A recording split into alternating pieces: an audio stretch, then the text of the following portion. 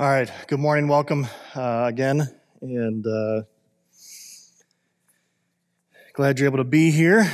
We are in week 12, and believe it or not, of Hebrews, of Jesus is Greater. It's interesting, just in the way here, I was talking with Paul and saying, in 20, 30 years, if I ever do preach through Hebrews again, I might pump the brakes a little bit more than we've been doing this go-around. There's just a lot, and so that's kind of this passage today. There's just a lot there. And so I'm not trying to sound really smart because I'm not. That's why I want to slow down just for my own sake. It's just a lot that we're trying to get through. And so if you're checking out Christianity, you're kicking the tires of Christianity, you're checking out Hope Community Church, I think it's a great book to go through. I'm glad that we've been able to be here now 12 weeks. And yet there's going to be a big shift that the author is going to do this week, and so that's what we're going to be looking at in Hebrews chapter 8, 1 through 13. So if you have an app or if you want to follow along, you can. I'll have all the readings, all the passages up on the screen, but if you want to follow along, you're more than welcome to. Does anyone here have a favorite cover song? You know what I mean? And if you're watching online, feel free to type in the comments if you're on Facebook, but does anyone have like a, this is the cover. So think of is it Wolves, the Wolves who do the Cranberry song? Is that Zombie, right? Is that who does that? Nobody know what I'm talking about? Somebody remade the Zombies? Yeah, okay, the Wolves. Nobody's ever heard of the Wolves, right? Nobody, but covering a popular song, right? And it's good, but it's not as good as the original. And so that's kind of the thing. Are there any songs you would say, this song I think is better than the original? Anybody? Johnny Cash, what did he cover? Johnny Cash covered 9 Inch Nails? Oh, I didn't know that. All right, well, great. Okay, but now, would Johnny Cash's cover have meant anything if the 9 Inch Nails had never been written in the first place? See what I'm saying? So the duplicate can be good, the copy can be good. I love Disturbed's The Sound of Silence, right? But it's got nothing without Simon and Garfunkel, right? I mean, if you didn't have anything to compare it to, it wouldn't be that good, right? And so I was even thinking, just with our sermon this morning, simply would be the title of the sermon is "The Day Religion Died," and I have been singing this song over and over in my head. The day religion died, I'm singing bye-bye to my rules and my laws, drove my Holy Spirits, I got nothing else. That was a good cover. I worked hard on that. I'm just kidding. I didn't work hard on that. Here's the thing. Here's the big question. Is the original always more valuable than the replica duplicate cover? And I was thinking of cars, right? Think if you're a car person. I'm not a huge car person. But when you look at cars, think of like a 1957 Shelby GT Cobra, right? That these things are worth, I mean, in the original state, $1 million plus. But why? It's this really old technology. It's not even that fast anymore, but you could take that same shell of a car, put a new engine, maybe an AC and a radio. You could make it comfortable, more efficient, all these different things, but it would sell for a fraction of the price as the original. There's something about originals that for everyone in this room, it just makes you feel nostalgic. This could be art. If you have a Bob Ross original, it's probably worth a lot of money compared to someone who is maybe even, this might be heresy, a better artist, right? And they made a copy of a Bob Ross, right? It's not worth as much as the original, right? You gotta have the fro. You gotta. Everyone loves Bob Ross. Happy little trees, happy little trees. I found this yesterday as a website that was dedicated to this whole idea, original art versus replica. This woman, Susan, says this: the reason why so many art lovers still buy original modern paintings is due to their belief that the original art holds more value than replicas. Is this belief really true? Let's find out. This whole website dedicated to this. Basically, if you take a look at any original artwork that is done by an artist, you will find out that it has a higher intrinsic value than a reproduced work of art. So even if an artist actually, their own person replicates it, right? They painted this thing, and then they try to make corrections to it, or they do it in a different medium, the original one still has more value. People usually develop close bond with original pieces of artwork than they do with reproduced artwork in different mediums. An original piece of artwork is real and is captivating to feel and to look at. Of course, you will easily understand what I'm talking about if you are an avid lover of art. I'm not an avid lover of art. I just kind of enjoy it, but there's something about the originality of it. So, because I was trying to figure out, is there actually anything, and there's this whole Reddit stream of like, is there anything, and like people were trying to come up with ideas and other people would debunk it. The only thing, and I still think this is true, the only thing in the world where the copy is way more valuable than the original is Dolly the clone lamb. The cloned lamb is actually more valuable than the original, right? Just, you guys remember Dolly? It was like 1999 or 97 or something like that, where they cloned a mammal, right? It was this big deal. So here's the professor, Sir Ian, I can't read it, it's William something, Chestnut, I can't read that, from Edinburgh. Now, what's the point? My point is, other than Dolly, replicas just simply aren't as valuable as the original. And that's what the author of Hebrews is going to do today. The author of Hebrews is going to say, the original, let's go back. But hang on, we got some timeline issues, but I love how the author starts this passage. The author of Hebrews starts it with this. Now, the point in what we're trying to say is this. Okay, this is chapter 8. So for 7 whole chapters, you've just been, what have you been doing? Rambling? Like, what's been going on? This is the whole point, right? The author kind of does the crack the knuckles thing, gets ready and says, okay, now here is the point. Here's what we're trying to say. And going back, we've been here in these previous weeks, looking at this of Jesus is greater. This is what because again, if he just starts off, if the author of Hebrews starts off within chapter 8 and says, here's the point, we would miss it. We would miss all of this that we've previously covered. And as a Gentile who doesn't necessarily know the Hebrew Bible the way that a Jew would, I would miss the point. I would say, this is all crazy. What are you talking about? Jesus is a high priest. I don't even get it. That doesn't make any sense. And if I'm Jewish, I'm going, whoa, pump the brakes here, author of Hebrews. You don't know what you're talking about. You don't know anything about the prophets. You don't know anything about the angels. You don't know anything about Moses. You know nothing about the Levitical priesthood and the law that God gave us. All right, so the author of Hebrews is they're making these building blocks and making their case to say, now here's the point. So what have we covered, right? Jesus is greater than the Old Testament prophets, greater than the angels, fully God, fully human. That the situations that we have are better than what previous generations were offered. We've mentioned this over and over, that Jesus is greater than rest because he is rest for our souls. He's better. He's greater than earthly high priests. He's better than our insecurities and doubts when it comes to even our own salvation. He is an anchor for our soul. And as we looked at last week, which was pretty theologically heavy, was Jesus is greater than Melchizedek. And we'll talk a little bit more about Melchizedek, not because his name comes up, but just because we keep walking through this idea that Jesus is greater. And something is going to change. This is the point. Well, what's the point? It's with all of that stuff in mind. So we got to keep that in mind. Melchizedek, simply this idea that there is this eternal priesthood that has nothing to do with our bloodlines, but I'll talk about that, just kind of recap that in a second. So, what have we been building up to? We've been building up to this whole time, this whole series, 12 weeks or 11 weeks previously to this point. Now, the point in what we are saying is this: we have such a high priest. And again, if we just start there, we'd have to go back. What is a high priest? And why is Jesus? How can Jesus be a high priest? That's all the author's doing.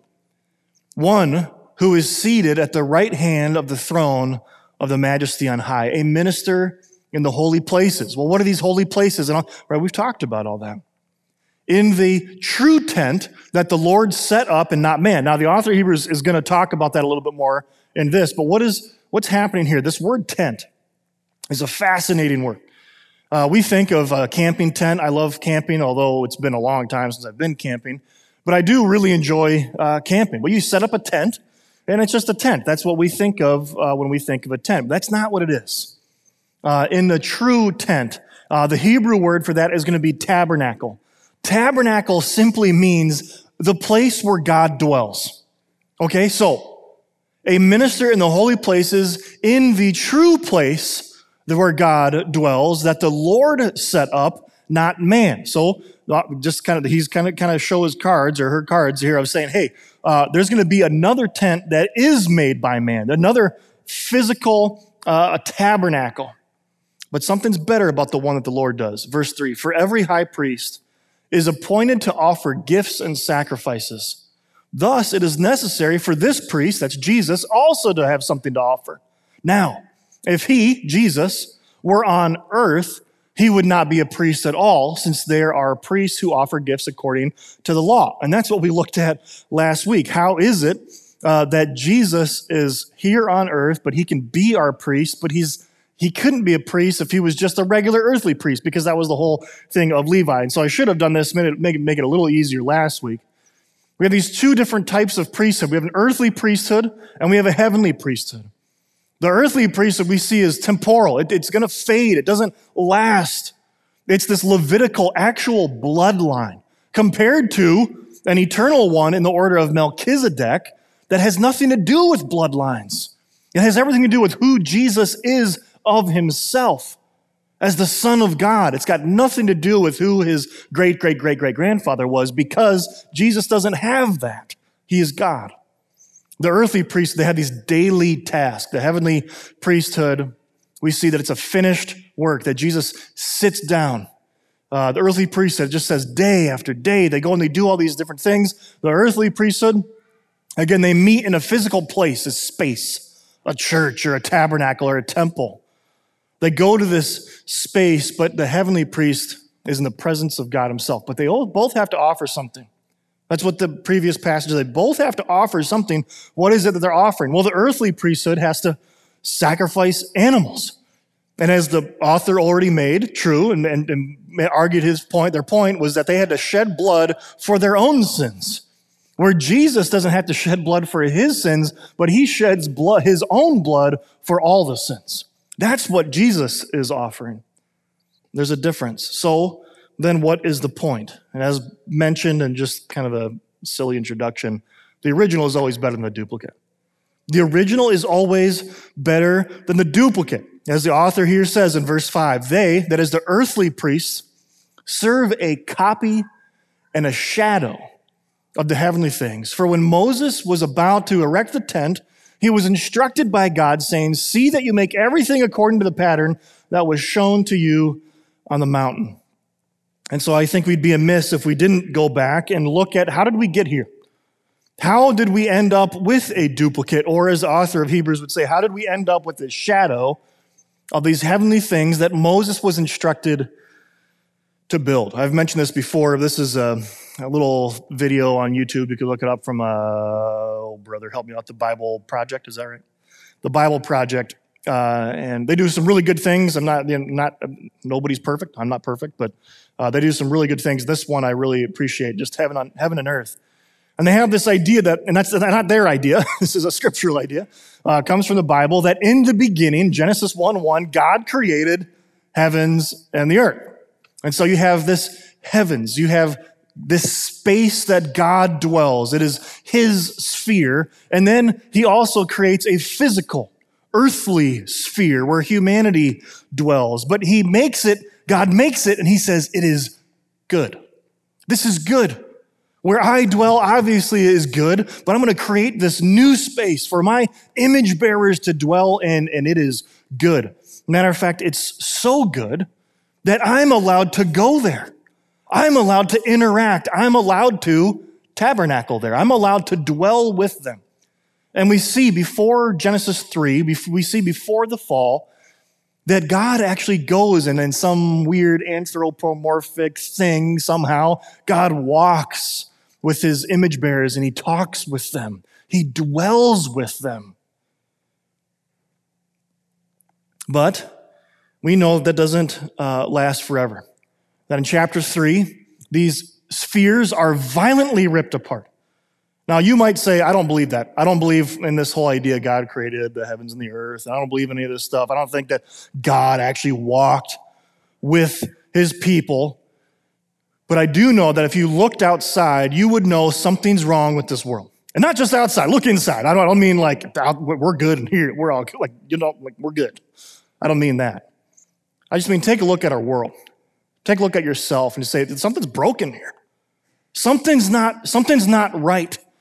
And what happens in Genesis chapter 3 is God expels humanity from his space. And he kicks them out of the Garden of Eden and says, you are no longer allowed to enter in here. And he guards it with angels and says, you are not allowed back in this space. These angels are going to protect now my space, even my sphere that I dwell in on this physical place, away from you. I cannot be in the presence of sin. And that remains true until we get to Moses, until we get to Exodus. And so we see God showing up with Abraham, makes a covenant with Abraham. As we mentioned a couple weeks ago, he stakes his own deity that this promise, Abraham, you're going to have sons and daughters, and you're going to bless the earth with them, and you're going to inherit this land. And if that doesn't come true, I will cease to be God. But it's not until Moses shows up in Exodus chapter 26. And this is where the author of Hebrews is talking about. The author of Hebrews says he's up on the mountain.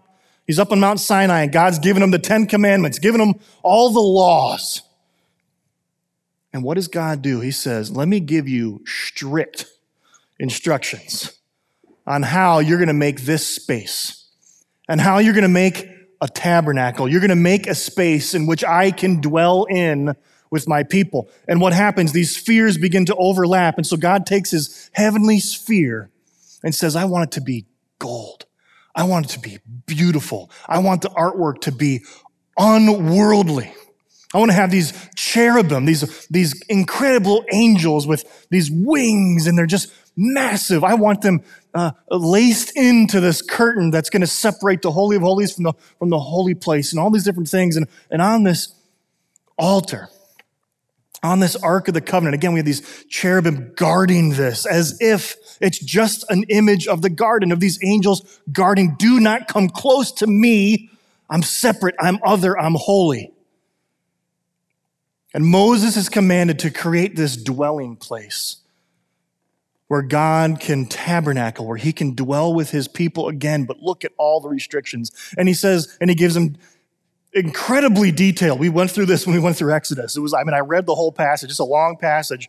And he says, God says, I'm going to show you how to build this tabernacle as best as humanly possible. But you know what? I'm going to even give you some help, even more than instruction. I'm going to have my spirit help you out a little bit. I'm going to empower your artists and your carvers and your woodworkers and your goldsmiths to help them with this thing that is heavenly to invade your earthly space. And in this tiny little tabernacle, we have a tiny little overlap of this physical realm and this earthly realm.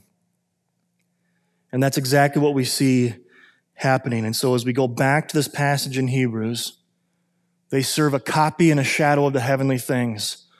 For when Moses was about to erect this tent, this tabernacle, he was instructed by God saying, see that you make everything according to the pattern that was shown to you on the mountain. So what does Moses see? Moses is shown God's space, the original space. And so he duplicates it as best as humanly possible. So that's the duplicate, that's the copy, that's the shadow. Well, then let's look at the original. How do we end up with the original? And how is it that Christ, born thousands of years later, is the original? Author of Hebrews says this, but as it is, Christ has obtained a ministry that is much more excellent than the old, as a covenant he mediates is better. Again, how can something that comes after a duplicate can be better than the original? The author of Hebrews, just like last week and looking at Melchizedek, says because this Old Testament covenant, this tabernacle wasn't the original. It's a copy. It's a copy of Jesus and his heavenly space. Since it is enacted, this covenant is enacted on better promises. How can you get better than Moses? That's what the author of Hebrews has been arguing for 7 chapters. Because it was never about Moses. You go back to Genesis chapter 14, way before the law of Moses comes around and says, this is all about Jesus. For if the first covenant had been faultless, there would have been no occasion to look for a second one. How is this possible? Because Jesus isn't just the original, it's better. He's far greater, is much more excellent than the old. Because Jesus came to earth, took on flesh. It's what we call the incarnation. It's what we celebrate every Christmas season.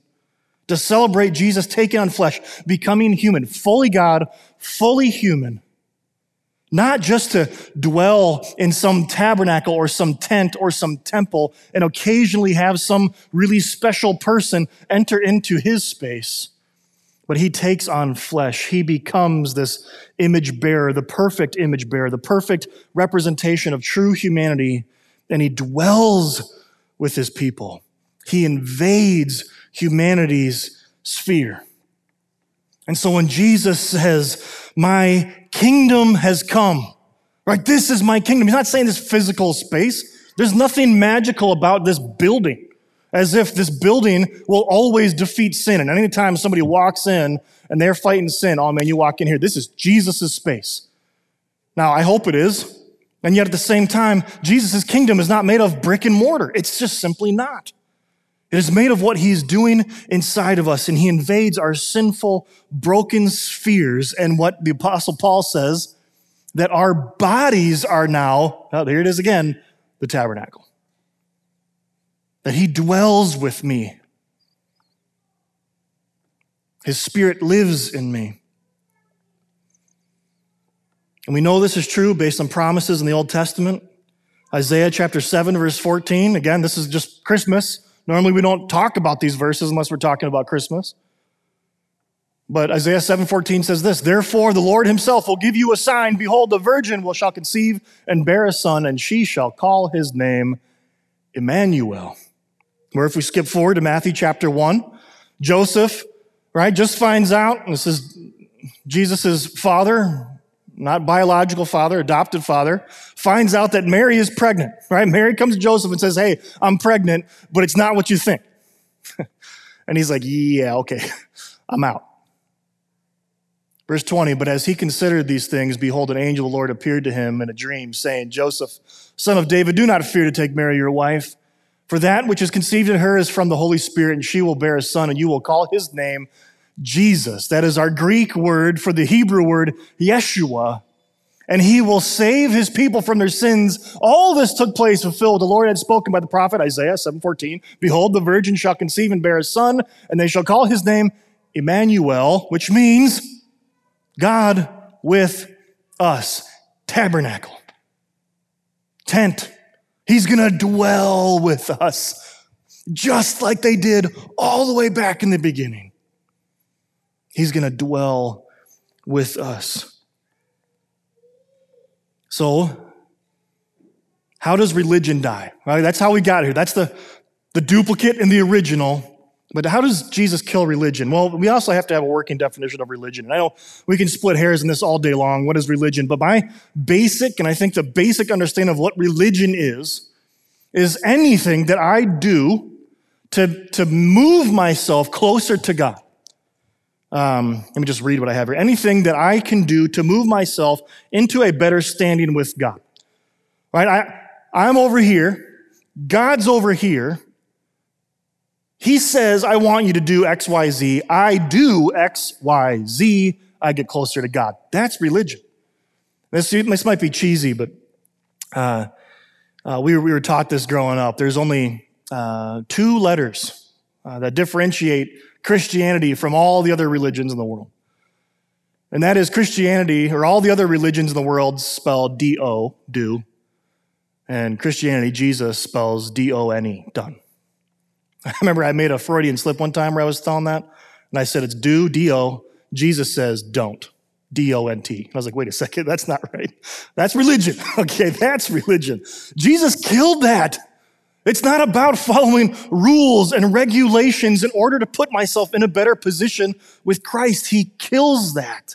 The old covenant is literally do this and live. Do this and you will move into a better position. But again, as we looked at last week, the law was never going to save anyone. If it could, then we would have just kept that. Then why do we as Christians, in so many ways, still live under that law? That I can in some way impress God? That we can in some way impress each other into being like a spiritual person or like a super Christian? Again, as the author of Hebrews says, but as it is, Christ has obtained a ministry that is much more excellent than the old covenant. Is much more better than the old, as the covenant he mediates is better, since it is enacted on better promises. For if the first covenant had been faultless, good enough, there would have been no occasion for a second. If they or anyone could have saved themselves by obeying the law, there would be no need for the second covenant, this new covenant that we find in Christ. So just briefly, I just want to look at this day religion died. And we looked at this a couple of weeks ago. But again, looking at this tabernacle, this temple that Jesus is the God the Father is far off. He's in this special place that you have to be incredibly religious. You have to actually be of a certain bloodline. You have to be of a certain gender to even one day of the year enter into a space for one time, just for a moment, to enter into this special place. Because God is holy and he has this separate sphere that is perfect, and we have this wicked human sphere that we dwell in, this physical sphere, but he tries to overlap it, and Jesus now comes in and says, no, we don't need to do that anymore. And he comes in on the cross, and after he dies, like a couple weeks ago, this veil is ripped in half, and now all this space invades. We are now brought near to God through what Christ has to offer. And he offers himself. He offers his blood. I love what the Apostle Paul says in 1 Corinthians chapter 7. This is verse 17 through 19. He says this is my rule in all the churches. Was anyone at the time of when they were called already circumcised? Let him not seek to remove the marks of circumcision. Was anyone at the time of his call uncircumcised? Let him not seek circumcision. For neither of circumcision counts for anything, nor uncircumcision, but keeping the commandments of God. His point here isn't necessarily circumcision. What was circumcision? It was a physical thing that was done to men to show I'm now in the community. I am in this covenant community of God, and I'm marked by it physically, right? I'm over here. God's over here. God says, do this thing to be in my camp. And they go, okay, I will do this thing. Now I'm in. Now, Paul here is saying, under Christ, circumcision, uncircumcision. Following this law, not following the law. Doesn't matter. And we can fill in the blank anything in here that makes us think, if I do that, God will view me differently. God will love me more. I will be something special. If I have daily devotions, listen, have your daily devotion. Get in the Word of God. But if you get in the Word of God thinking God will love you more, that's religion. Go to church, right? You're here. I'm preaching to the choir. I understand that. But if I think by going to church, it's just hey man, I'm going to work some things out with the big guy upstairs to get things better. No, that's religion. And so we can look at this and say, for neither tithing counts for anything, or not tithing counts for anything, but keeping the commandments of God. And what are these commandments of God? These are ways that we ought to live as Christians, right? That we flee sexual immorality. But if I think in fleeing sexuality is going to make God love me more, we've missed it. We keep the commandments of God. We love one another. Is there something external that we did, some external thing that someone did or we do to show that we're in a better standing than others? So we have to ask ourselves the question, what is our religion? What is our religion? Notice I didn't say false religion, because by the definition I'm using, all religions are false, even if you call yourself a Christian. If you call yourself a Christian, you think that you can do something to merit God's grace because you're a good person, it's false religion. Jesus killed religion the moment he was killed. He killed religion when he said, it is finished because of what I've done. You can't do anything. Jesus killed religion when he said, this is the new covenant in my blood, which is poured out for you. So the author of Hebrews is then going to look at this new covenant that's promised in Hebrews chapter 8, looking at verse 8. It says, for he, that is God, the Father, finds fault with them, Israel, when he says, behold, The days are coming, declares the Lord, when I will establish a new covenant with the house of Israel and with the house of Judah. Now here, he's quoting Jeremiah 31. There's a prophecy of this new covenant that's going to enter. But what's wrong with the old one, right? He finds fault with it. Not like the covenant that I made with their fathers on the day when I took them by the hand to bring them out of the land of Egypt, for they did not continue in my covenant. Again, this is not the Abrahamic covenant where God says, hey, I'm going to do this for you. This is the Mosaic covenant that says, do this and you'll live. God says they didn't continue in my covenant. They didn't obey it, so now they're out. He uses language of divorce. And so I showed no concern for them, declares the Lord.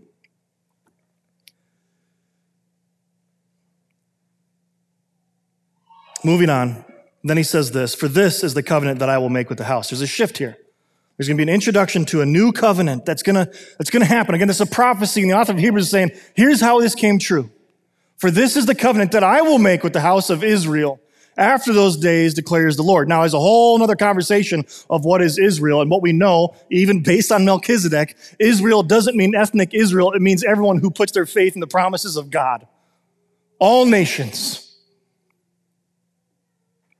This is the covenant I will make with the house of Israel after those days, declares the Lord.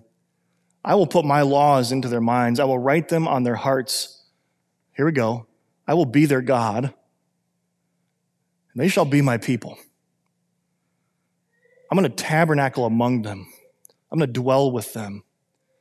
And they shall not teach each other, each one his neighbor and each one his brother, saying, know the Lord, for they shall all know me, from the least of them to the greatest. That God is going to say, here I am, freely, through the gospel. For I will be merciful towards their iniquities, and I will remember their sins no more. That is not the old covenant. To be merciful to me as a sinner, and you're not going to remember it anymore. Something's going to change here. So then religion becomes obsolete. How does this happen? The next verse, the last verse of what we're going to be looking at, chapter 8. In speaking of a new covenant, he makes the first one obsolete. And this, and what is becoming obsolete, is growing old and ready to vanish away. There's something happening here that's kind of this in-between world. Are we supposed to keep in this old covenant? Are we supposed to fully commit to the new? Well, Jesus tells us what happens if we don't commit to the new and we try to force some of the new into the old. In other words, I'm going to believe in Jesus, but man, you better do X, Y, Z if you want to be part of this club. He says this in Mark chapter 2, verse 22. He uses a parable. He says, no one puts new wine into old wineskins.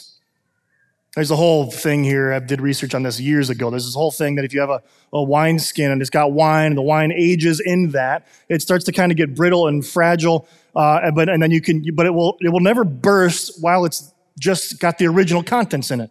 But you can't reuse it. If you reuse it, it just breaks. It gets too brittle to put new wine and fermentation and bloating and all this stuff. Doesn't work. No one puts new wine into old wineskins. If he does, the wine will burst the skins. And the wine, what happens is poured out, it's dumped out, it's destroyed. And so are the skins. So are the skins here. But the new wine is for fresh wineskins. What's this parable? It seems a little cryptic. Jesus is saying there's a new wineskin, and that is grace and mercy. There's an old wineskin, law. I am grace. The wine here is my blood. The wine that we partake of, I was going to point, like I'm still a creature of habit, I was going to point to a communion table here, right? We don't have them. But this juice that represents the blood of Christ is this wine that represents the blood of Christ. And if we take that blood of Christ, of grace and mercy and freedom, and we jam it into an old way of thinking, I can improve my position, we pour out his blood for nothing.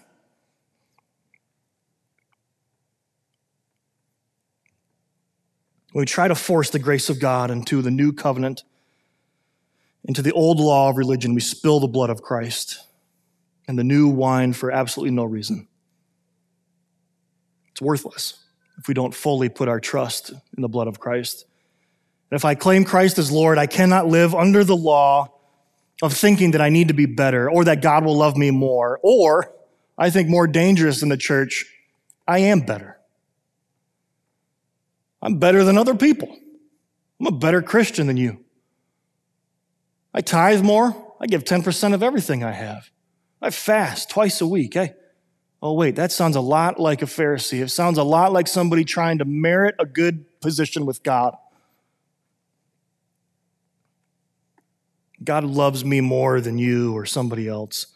We try to be more spiritual than what we are. We try to come across as holier than thou. That's called hypocrisy. And we spent some time this summer looking at that, of taking the log out of my own eye of hypocrisy before I started pulling specks out of your eyes or other people's eyes. This is interesting because I think this is something we do all the time.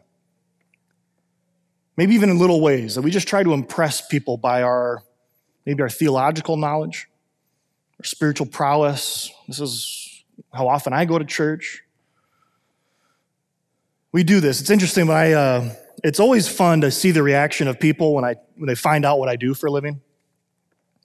Angel and I, just a couple weeks ago, were buying a car, and a salesman, I mean, you talk like typical car salesman.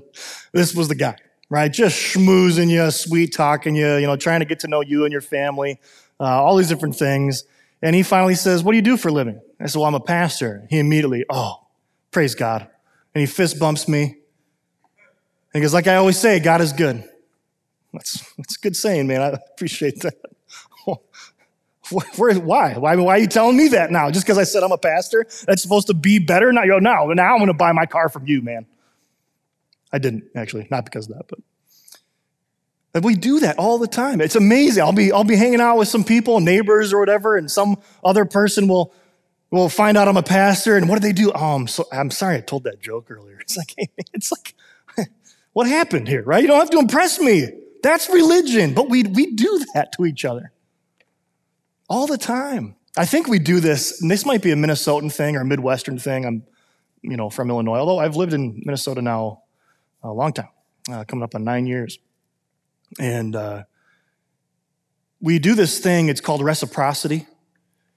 So for example, if I invite Nelson over to my house and we have a good time, we hang out, I share a good meal and some drinks with them, and this is what we do as Midwesterners. I'm not saying Nelson would do this. He's a little introverted, so he probably wouldn't do this. But as they're leaving, say, "I'll have to have you over sometime."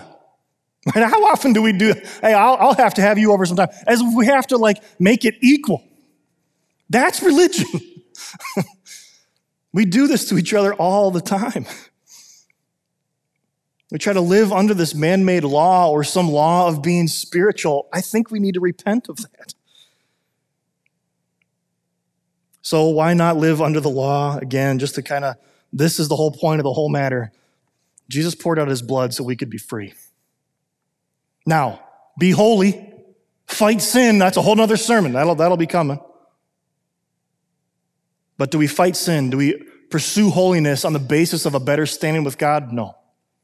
Can't do it. It's finished. But I don't want to end it there. I want to end with just the fact of looking at this theme of God dwelling with his people in Genesis chapter 3, dwells with people and expels humanity out of that space. And then the whole entire Bible is not how human beings can reach God. It's how God reaches his people. And he comes and he dwells in these temples, these tabernacles, and then Jesus takes on a physical tabernacle so he can walk among us. And then he dies for our sins, and our bodies become the temple. But we're there. Jesus already won the victory over sin and over death, but we're not there yet. This world is still broken. There's still sin. His kingdom has come, but his will is not being done here on earth as it is in heaven. But someday, and if you've been around Lower Town for a while, these verses should ring well in your ears when God tabernacles with his people permanently.